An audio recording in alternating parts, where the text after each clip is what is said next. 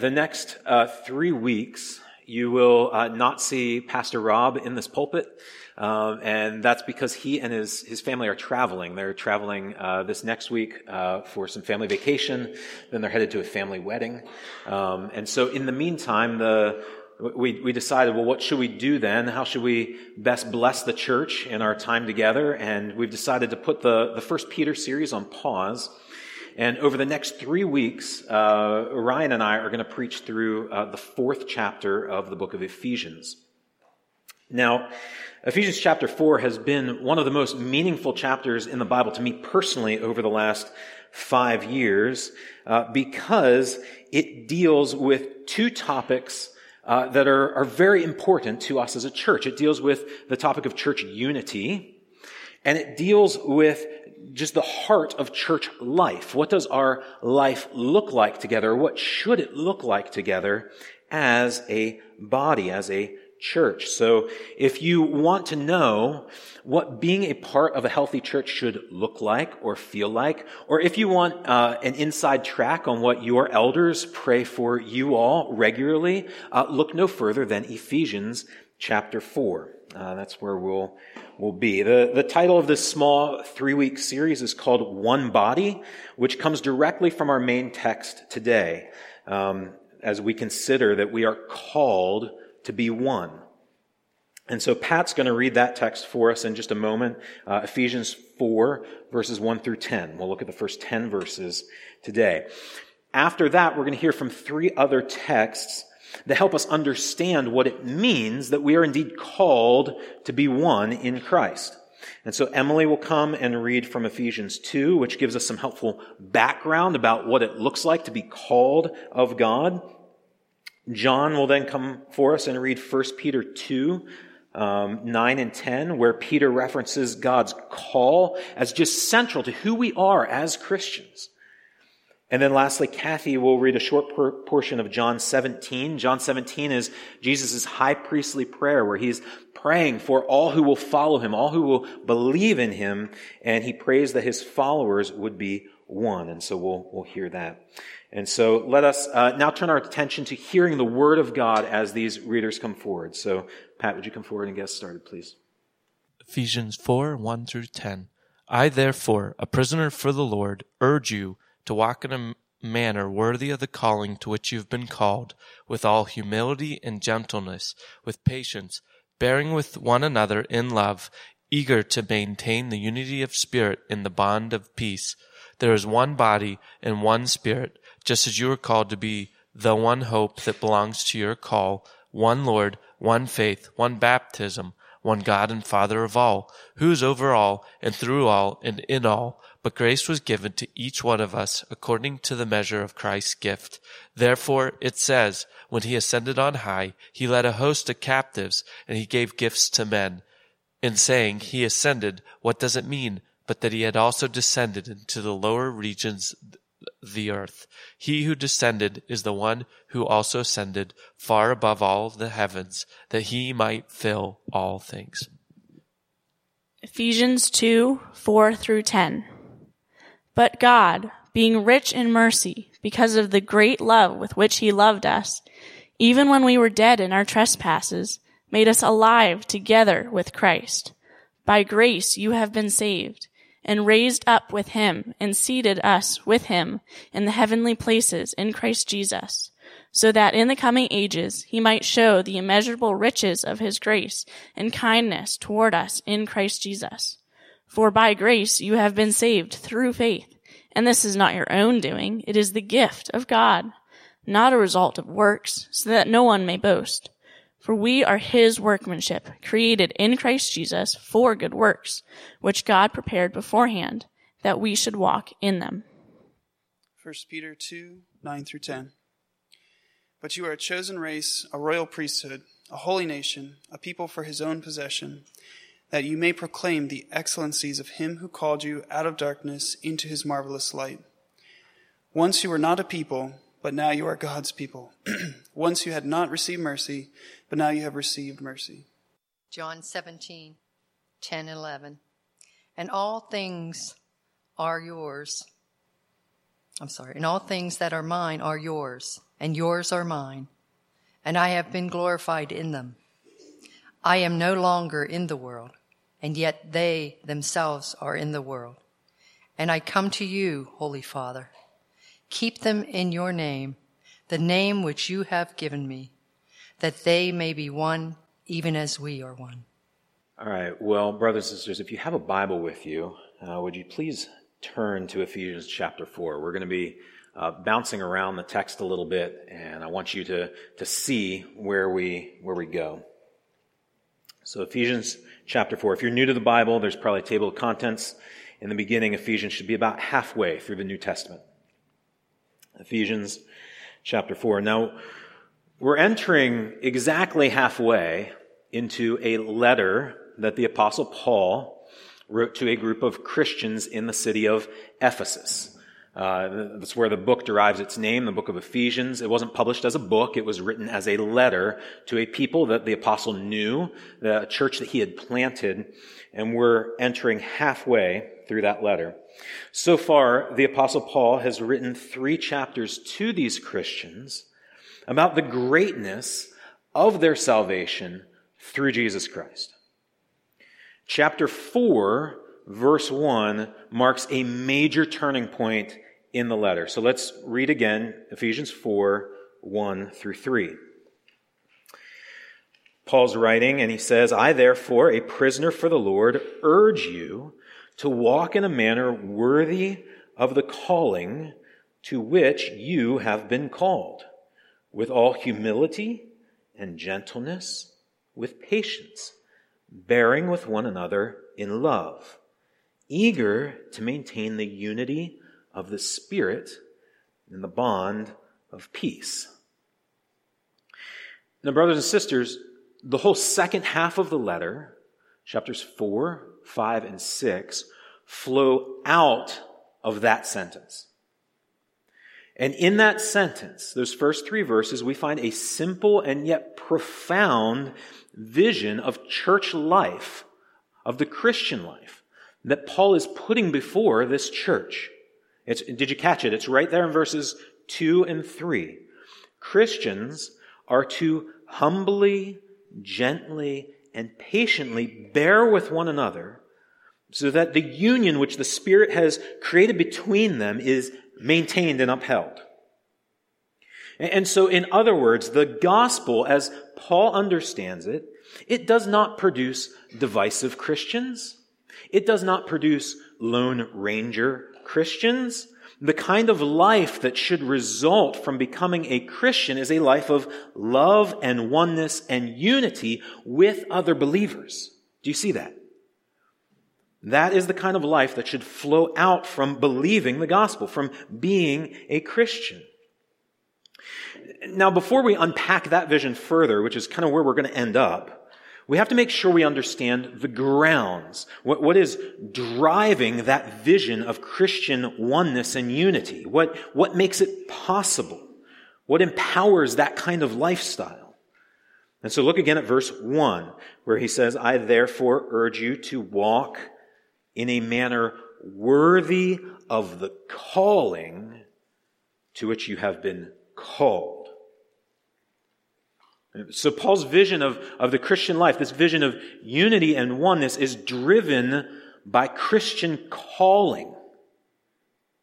We see the word call or calling twice there in verse 1, and if you skip down to verse 4, you'll see it twice again. Verse 4 says, just as you were called to the one hope that belongs to your call.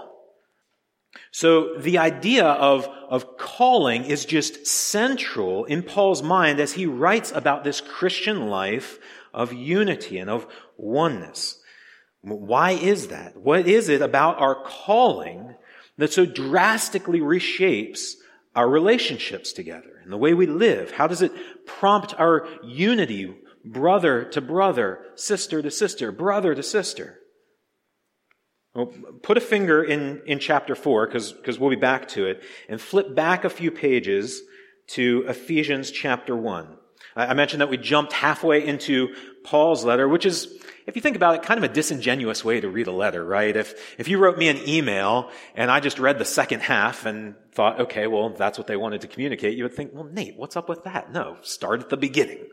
And so that's what we'll do with Paul. We'll show him the same courtesy.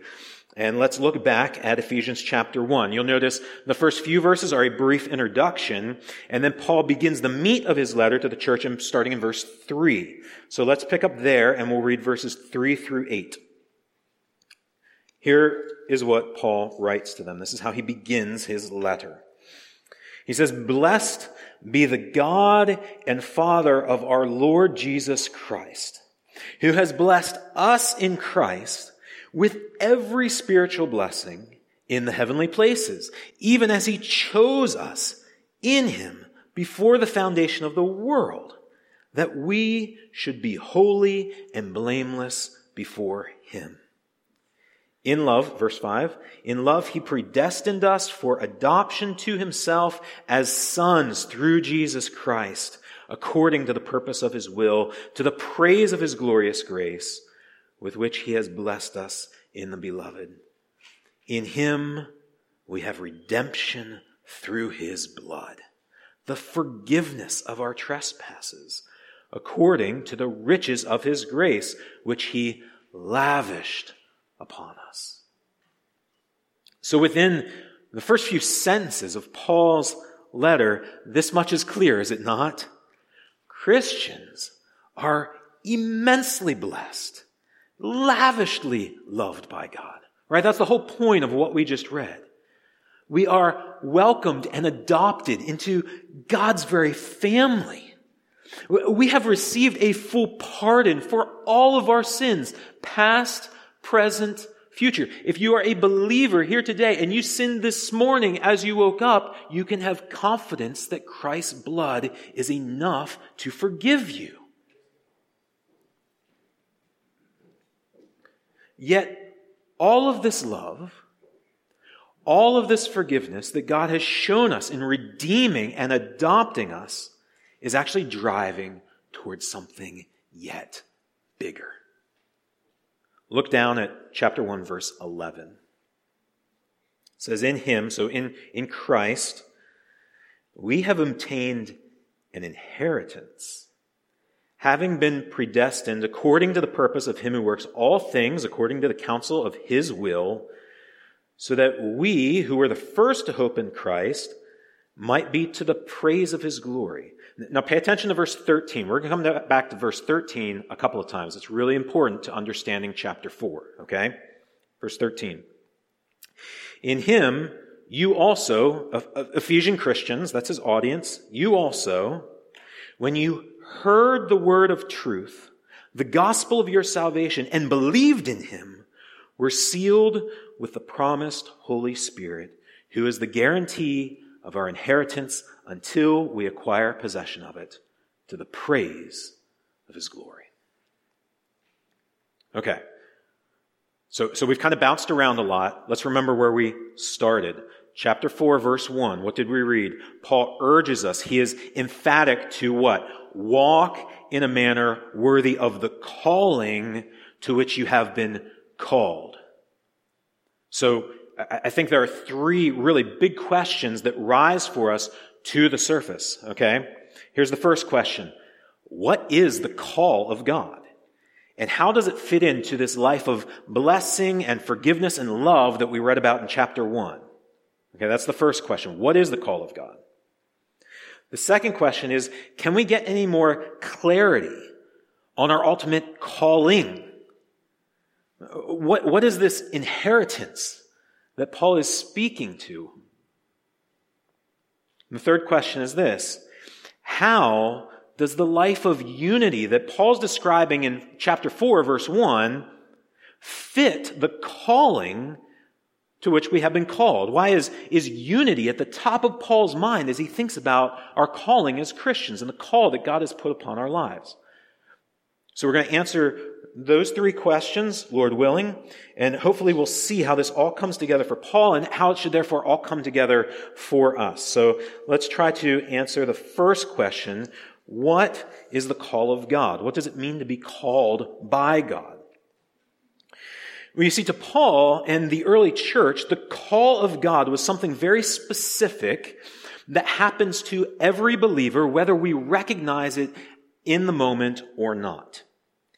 Notice that in chapter 4, verse 1, he does not say to walk in a manner worthy of the calling that you may have been called with, or that, well, the most spiritual among you have been called with. No, he equates this calling to all believers. The call is common experience for all Christians. If you are a Christian, you have experienced the call of God. You have been called by God.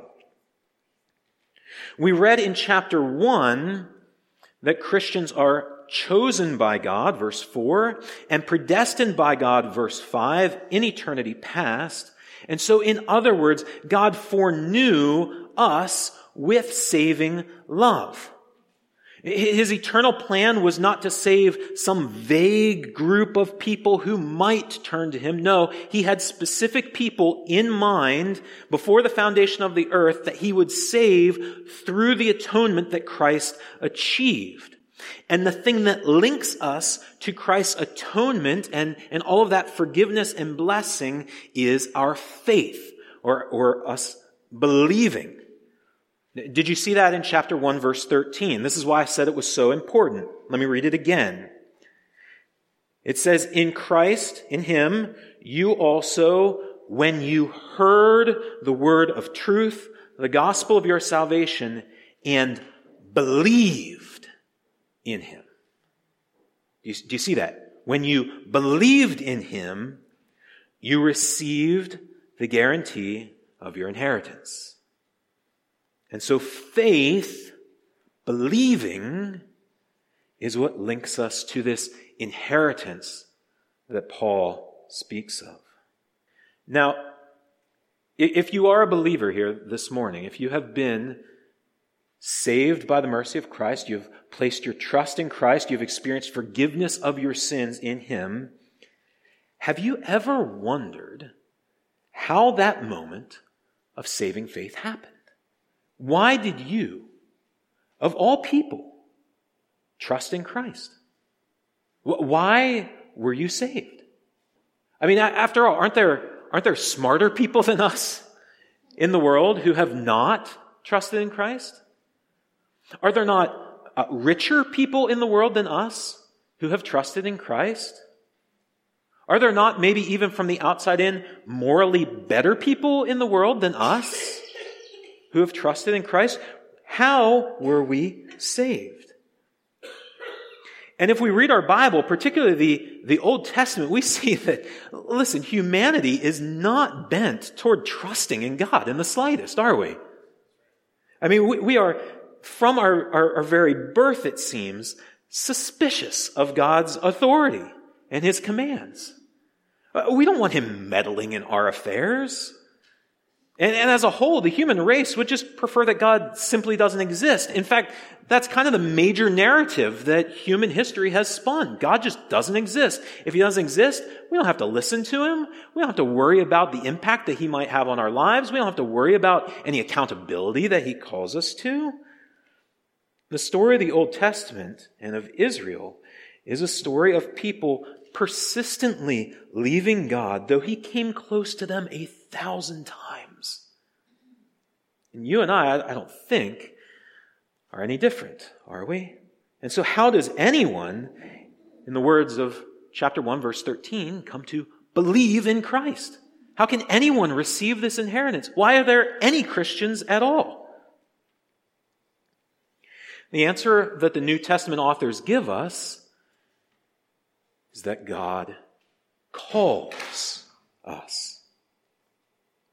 The call of God upon the soul is a moment in time event with incredible spiritual power. Let me just, you don't have to take my word for it. I just want to read a few excerpts. These all come from Paul, from his other writings to other churches, to try to get our heads around what is the call of God. First comes from Romans chapter 8, verses 29 and 30. It says, those whom God foreknew. So he's talking about people. Those whom God foreknew, he also predestined to be conformed to the image of his Son. And those whom he predestined, he also called. And those whom he called, he also justified. And those whom he justified, he also glorified. And so notice, brothers and sisters, that the call of God is a vital step in how anyone gets to glory. Did you hear that? Those whom he predestined, he also called, and those whom he called, he also justified. And so everyone who is foreknown and predestined by God, so think of Ephesians chapter 1, right? We heard that in Ephesians chapter 1, is also called by him. And anyone who is called is justified, just means made right with God through faith in Jesus Christ. So there it is, the call of God. Now the reason that God's call is such a vital step in that chain, a vital step in our salvation, is that without this call, none of us would see anything desirable in Jesus Christ. The call of God is what separates, ultimately, those who believe and trust in Christ through those who just see him as worthless, as irrelevant. Why would anyone trust the Christian message? The call of God is the distinction. Without that call of God speaking to the human heart, the message of the cross sounds like foolishness. It sounds like religious mumbo-jumbo. It takes the call of God to open our eyes and to see Jesus and to say, oh yes, he is better than anything. I do believe that he died for my sins. I put my faith in him. I will follow him. That kind of human response is the result or the effect of a hidden call of God to the heart. So consider, let me read 1 Corinthians chapter 1, 2 verses, 23 and 24, where Paul says, we preach Christ crucified, a stumbling block to Jews and folly to Gentiles, but to those who are called, both Jews and Greeks, Christ the power of God and the wisdom of God. Or consider 2 Corinthians chapter 4, verses 4 and 6. Speaking of unbelievers, he says, the God of this world has blinded the minds of unbelievers to keep them from seeing the light of the gospel of the glory of Christ, who is the image of God. And I would submit, let me just pause there. I would submit we were all there at one point. Okay, some of you, like me, grew up in a Christian home and heard the gospel for a decade or more, and it's like it bounced off of us. We had no interest. That was me for 14 years. Okay? Blind, and we could not see the light of the gospel in the glory of Christ, who is the image of God. 2 Corinthians 4, verse 6. For God, who said, okay? We're talking about calling. Calling is words. Who said, let light shine out of darkness, has shone in our hearts to give the light of the knowledge of the glory of God in the face of Jesus Christ. Do you hear how the blind see? The God who said, let light shine out of darkness, says and shines his light into the human heart. And so this is what is happening. The call of God that makes Jesus irresistible to us is what's happening behind the scenes in Ephesians 1:13 when it says, in him you also, when you heard the word of truth, the gospel of your salvation, and believed in him. You believed. Why was that? Because God called you. We heard a similar idea from Emily when she read Ephesians chapter 2. So if you want to flip, I don't know if you're in 4 or 1 right now, but if you want to flip to the middle of 2, Ephesians chapter 2, look at verses 4 and 5. But God, being rich in mercy, because of the great love with which he loved us, even when we were dead in our trespasses, made us together with Christ. By grace, you have been saved. All right, here's what I think these verses are telling us. There are two kinds of calls, are there not? I'm not a dog owner. We're not really a pet family, but if you own a dog or if you grew up owning a dog, you probably called to that dog, right? You said, "Come here, boy. Come here, girl." And what happened in that moment? Well, the dog heard your voice and they thought about it, right? And maybe they came and maybe they didn't. Depends on the dog, depends on the time, right? That's the first kind of call. I call my kids and sometimes they come and sometimes they don't, right? But there is a second kind of call. And it's the kind of call that God is kind of in the habit of doing. It's the kind of call that Jesus made in John chapter 11 as he stood outside the tomb of Lazarus, who had been dead 3 days. And he called into that tomb. He said, "Lazarus, come out." And I would submit to you that in that moment, Lazarus didn't think about it. He did not wonder, well, should I obey that call or should I not? No, the corpse just came alive and Lazarus came out. Because there is a second kind of call, this second category of call, that when God speaks, the very words have the power to do what the call calls for. It is effectual. It yields an effect.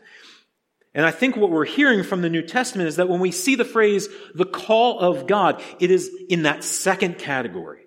It is not in the first. It is that second kind of call that has power to bring about the effect for which it calls for. When John Newton wrote, "I once was lost, but now I'm found, was blind, but now I see," he was writing about the effect of the call of God to the human heart. That's what people say who have experienced God's call to salvation. I was once blind, but now I see. And so if you are here today, if you have heard the gospel and were inclined to believe it, or if right now you're hearing of God's saving love in Christ, his adopting love that brings us into his family, that forgives all of our trespasses, and you find that truth compelling and real, you are hearing the call of God. Yes, Paul preached the gospel to these people, and he called all of them to repent and believe in Jesus. What we're finding is that in that general call, God effectually calls those who respond. That means if you are here today and you are not a Christian, there is so much hope for you. Perhaps you come here this morning and you don't really find Jesus all that compelling. You don't think he has much daily relevance to your life. Or maybe you feel distant from God or guilty before God for things that you have done against him. You certainly haven't experienced this new life that we're talking about. What are you to do? Well, there is so much hope in getting the gospel in front of you, in looking again and again at who Jesus is, at what he said, at what he did, and asking him, "Lord, would you open my eyes?" God is merciful. He answers those prayers. And some people, well, they hear this inward, effectual call of God in a moment. It's a moment in time, like lightning striking. And they come alive. And for others, it takes days or weeks or months until they realize, yes, I really do believe that Jesus is my Savior and he has forgiven my sins and has called me to himself. But whatever case you may be in, Jesus himself urged us in Luke chapter 11 to ask, and it will be given to you. Seek, and you will find. Knock, and it will be open to you. So no one should feel on the outside looking in.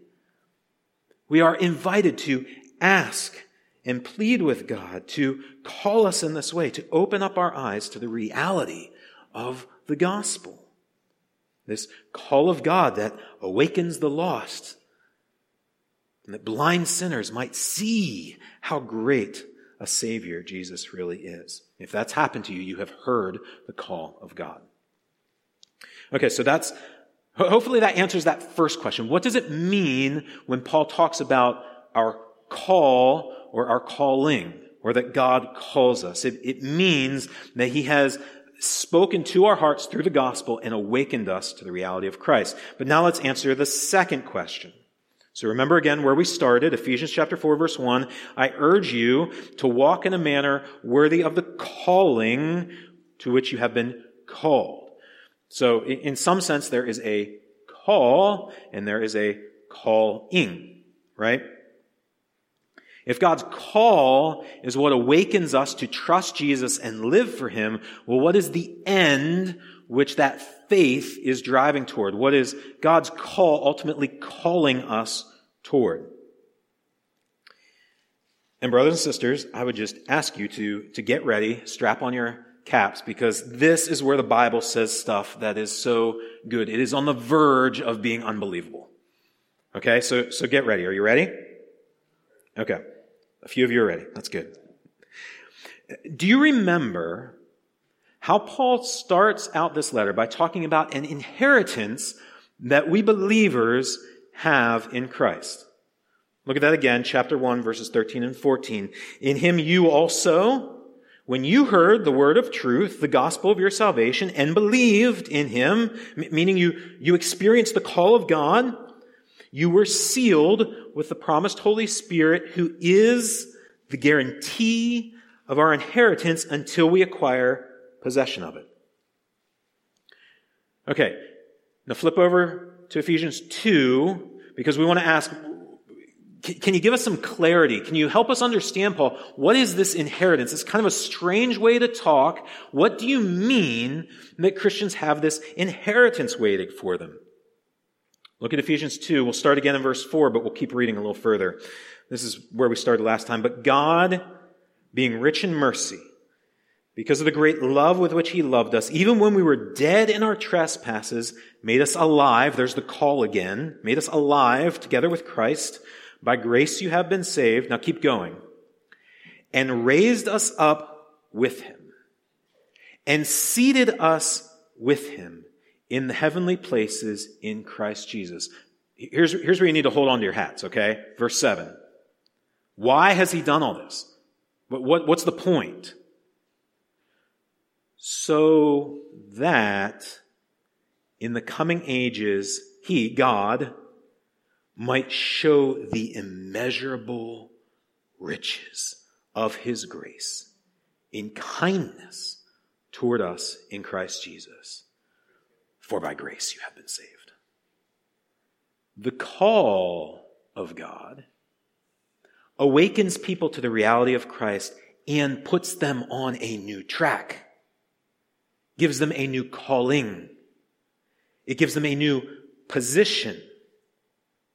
They are now the eternal recipients of all the good that an infinite, all-wise, all-powerful, all-loving God can show to them.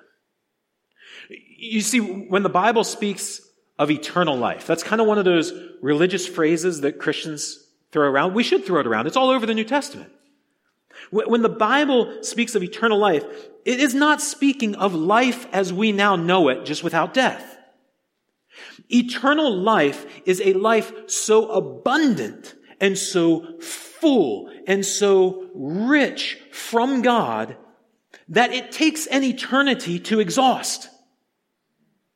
What a letdown just today's life without death would be compared to what the Bible speaks of your future, brother or sister. God has saved you. If you are a Christian, God has saved you, verse 7, so that in the coming ages he might show the immeasurable riches of his grace in kindness toward you in Christ Jesus. And so the Christian's hope, the Christian's hope is not that we might secure some measure of God's kindness instead of his wrath for our sins. Like, okay, we know we deserve hell because of our sins, and so we won't get that, and so he'll be kind to us. No, that's not what we're saying here. This passage is saying, it's like if you wanted to feel the full force of the Colorado River, what you would do is you would stand in front of the Hoover Dam and say, "Take away the dam." And the full force of that river would rush upon you. It would overwhelm you. It would kill you. What this passage is saying is that God is going to take not a dammed up river, but his infinite goodness, his infinite kindness, and he is going to shower it upon his people for all eternity. This is an aside, similar to the Colorado River, if you experience that now, it would kill you, which is why God is going to give us new bodies, but that's a separate sermon. You, brother and sister, will experience the full weight of God's endless goodness, kindness, pleasure, love. And that is huge. And you will experience that as he pours it out on all of his people forever. And I'd submit that this is where we start to see the connection between our call and calling to the life of unity that Ephesians chapter 4 starts to unfold. Our calling as Christians is not an individual calling. It is a corporate calling. God will not lavish all of his goodness on independent individuals. He will lavish it upon a people that he is calling together one by one. So turn back to chapter 1 for just a moment. I want to show you a really strong implication that this is the fact in what Paul says in chapter 1. Go back to, we'll look at verse 11 and 13. He's talking about, as he talks about this inheritance, he talks about two groups of people receiving this inheritance at the same time. So look at verse 11. He says, "In him we," by which I think he means Paul and the apostles, the first to trust in Christ, because he says that in verse 12, the first to trust in Christ. "In him we have obtained an inheritance." And then skip down to verse 13. "In him you also," Ephesian Christians, "when you heard the word of truth, later you were sealed with the Holy Spirit and were guaranteed that same inheritance until we acquire possession of it." Do you notice that? We. Until we acquire possession of it. And so I think what Paul is saying here, is he's saying, yes, I trusted Christ before you, and now you have trusted in him too. We will receive God's eternal goodness in full measure together with the people of God. Do you catch that? Paul's waiting. He knows that this inheritance is waiting. And so as long as the gospel is proclaimed, more and more people are called to partake in this inheritance, but not one of them will taste it until we have all come in. And that's when Christ will return. And so yes, our calling is nothing short of receiving that infinite goodness from God forever, but not alone. Heaven will not be, if this is what you're expecting of heaven, I'm so sorry, but there is better news. Heaven will not be a you and God moment forever. That's just not the picture we see in the New Testament. What picture do we see? Well, it's this massive, perfect city. One person doesn't live in a city. A city is meant for a multitude. And that's exactly what we see. A multitude from every tribe and tongue and nation worshiping God before his throne. Your calling, brother or sister, is to be a part of that city, to be included in that multitude. And it will be greater than anything you or I can now fathom. So do you see how when we see our calling and the call of God upon us rightly, how that just flows right in now to Ephesians chapter 4. We have about 10 minutes left.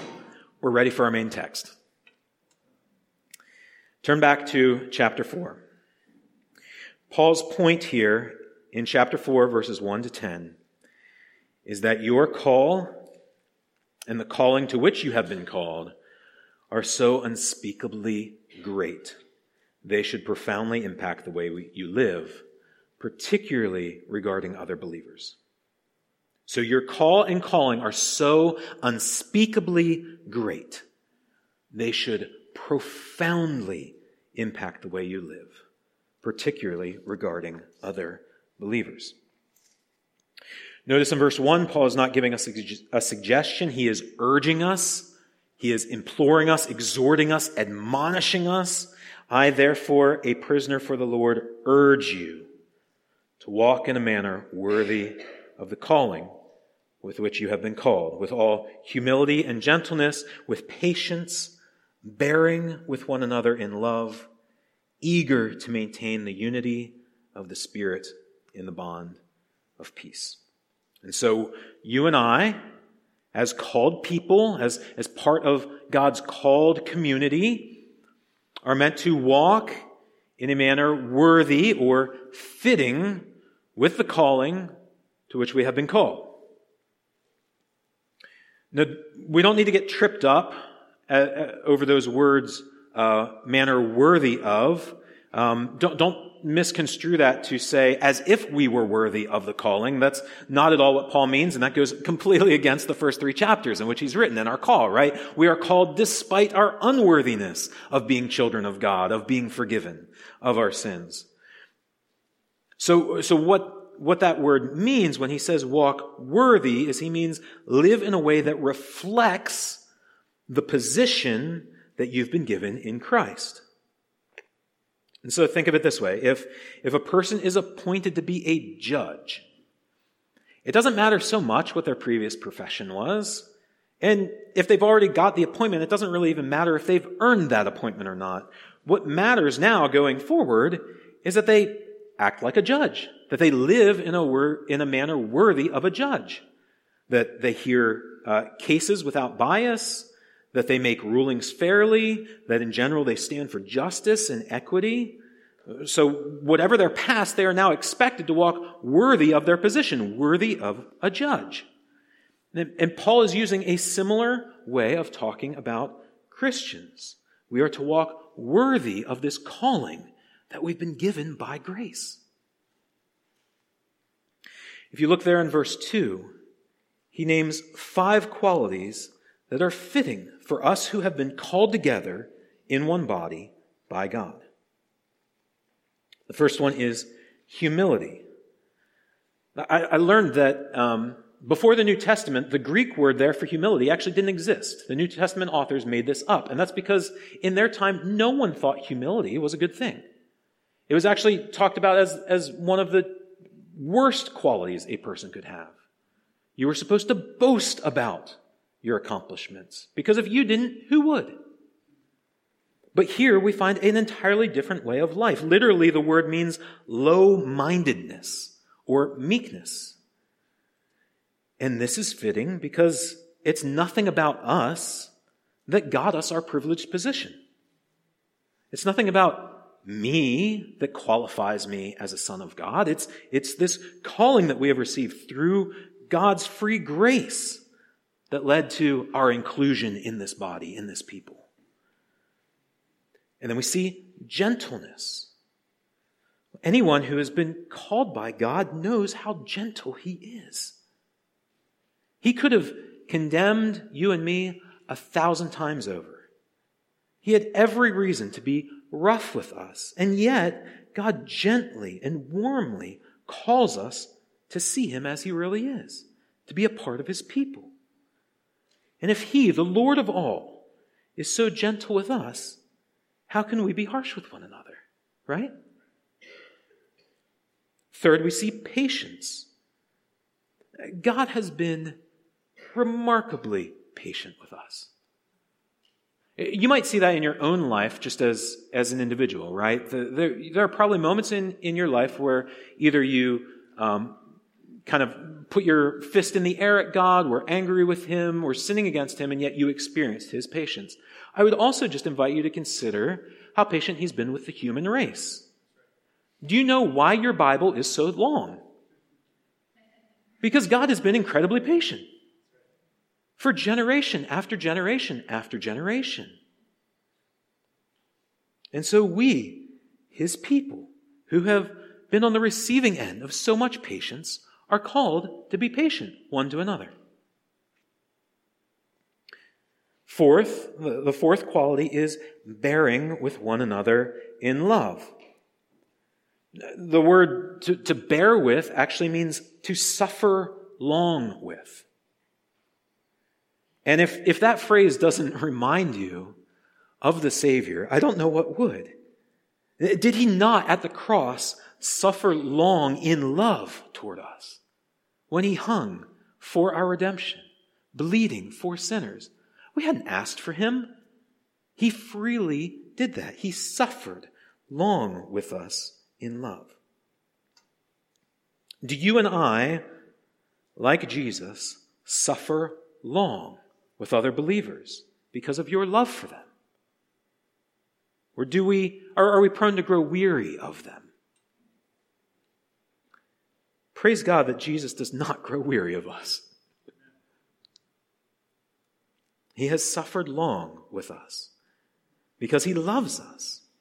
There is a day coming where every person in this room who is a believer in Christ, you'll look around a room like this, and there won't be one person that has sinned against you, that has annoyed you, that is a burden to you. But let's be real, right? Here and now, we are still sinners. We are still weak. There are moments that you will be a burden to one another. There are moments that you will annoy one another. There are moments that you will sin against one another. And yet, because of the calling that we have received in Christ Jesus, we are to suffer long with one another in love. You may even have to suffer long with your pastors. We are not excluded. We are weak, and we are still sinners. The last quality there in verse 2, actually it might be in verse 3, is an eagerness to maintain the unity of the Spirit. Now that's a mouthful, right? What does that mean? Well, first, notice that Paul is not urging us to create or fabricate some sort of unity, right? He doesn't say, be unified as if you are not unified. He says to maintain the unity of the Spirit. We are to guard it. We are to safeguard what has already been created by the Spirit. Now, we didn't look at this, but if you just glance back at chapter 2, verse 22, he writes, in Christ, to this church, you are being built together into a dwelling place for God by the Spirit. And so I think that's exactly what he's referring to here in chapter 4. And the Spirit has built us together through the call of God, and that's the Holy Spirit's job. It's the Holy Spirit who unifies us, who breaks down these hostility between people groups or different factions of people because we've all trusted in the same Savior. That's what the Spirit does. Our job is, by the Spirit, to not let worldly differences and disagreements tear apart what God has joined together. You may have heard at weddings, let what God has joined together, let no man separate. Well, this verse proclaims that over the church. What the Spirit has joined together, we are to guard and maintain. So, those are these 5 qualities that speak of this unity and oneness that we are to have one to another if and when we understand our call. Humility, gentleness, patience, bearing with one another in love, eagerness to maintain the unity of the Spirit. Now, I don't want to pretend that those 5 qualities are easy to live out. They are hard. Paul knew it. He faced division and heartache in the church. And at any point in church history, you can see plenty of examples of how difficult living in a manner worthy of our calling is. Our own church has faced very hard times. We walked through a very unfortunate church split only 5 years ago. And so we see our own weakness, right? This is hard. But despite our own weakness, I think Paul would say, there are many reasons to press on. In chapter 4, verses 4 through 6, Paul lists 7 sources of oneness that we share in Christ. We don't have time to linger over these, but let's read them. You can count them if you want. Chapter 4, verse 4. There is one body and one Spirit, just as you were called to the one hope that belongs to your call. One Lord, one faith, one baptism, one God and Father of all, who is over all and through all and in all. And so oneness is baked into the very fabric of God's design in saving a people for himself. Do you hear all those ones? What that means is that when we feel weak in our unity, when we might be offended by a brother or sister, when we realize there isn't really much love in my heart, I look around the people in this room and, well, I don't dislike them, but there isn't the kind of love that would cause me to suffer long with them today in my heart. We can run to Jesus. Jesus himself prayed, we heard it from John 17, that we would be one as he and the Father is one. Are one. As he and the Father are one. When his people echo his prayers back to him, can you imagine how eager he is to answer those prayers? He will not turn a deaf ear. In the end, as verses 8 through 10 of chapter 4 say, we are but former captives who are called by his grace. The one who descended to die for us is now seated at the right hand of God in the heavens. Jesus Christ, ruling and reigning over all things. God has called us and made us part of his one body, his assembly, his church. And we here at Providence Church, we simply exist as a partial expression of that great and glorious body that God has called of every Christians everywhere to be part of.